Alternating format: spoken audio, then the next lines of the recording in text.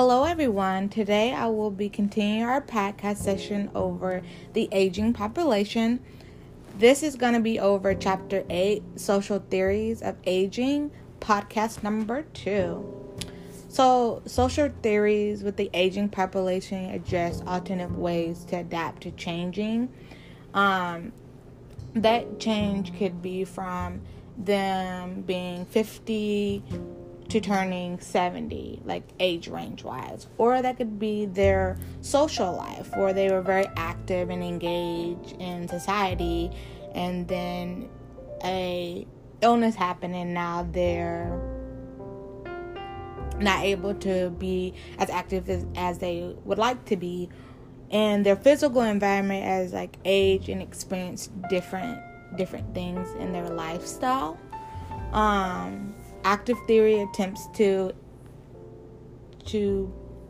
based on how individuals adjust to the age-related changes that can be such as retirement, illness, role loss, losing their identity, or even place that they used to stay in.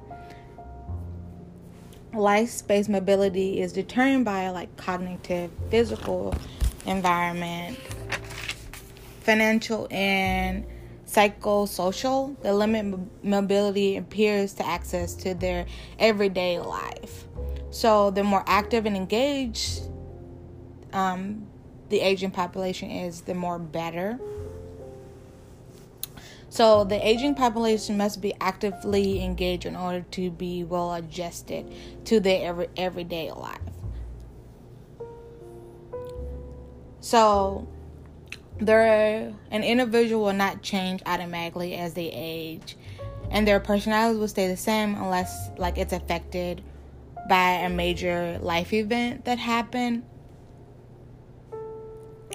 So if you have someone that's not so active and they're to themselves and they stay alone, then things will continue to stay the same. So it won't progress. Compared to someone that is very active and very engaged and have a social life and they're independent, things will slowly change as their age change, but their personality will still stay the same. So the older population brings respect, approval, love, wisdom, time to give back to society, which helps with the younger population, but also being more active, engaging in their everyday life. So we have postmodern images of successful aging, and then just modern aging population in general. So you have the elder population trying to look more young and more hip. The women are getting Botox, wearing younger clothes just to keep their social stigma, looking young, just to fit in with today's society.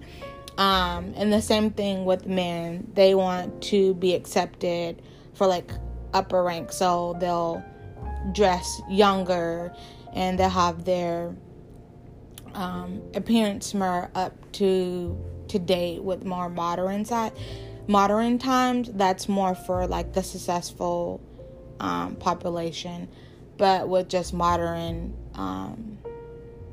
aging individuals, they continue to look their age and act their age, but they slowly lose their identity.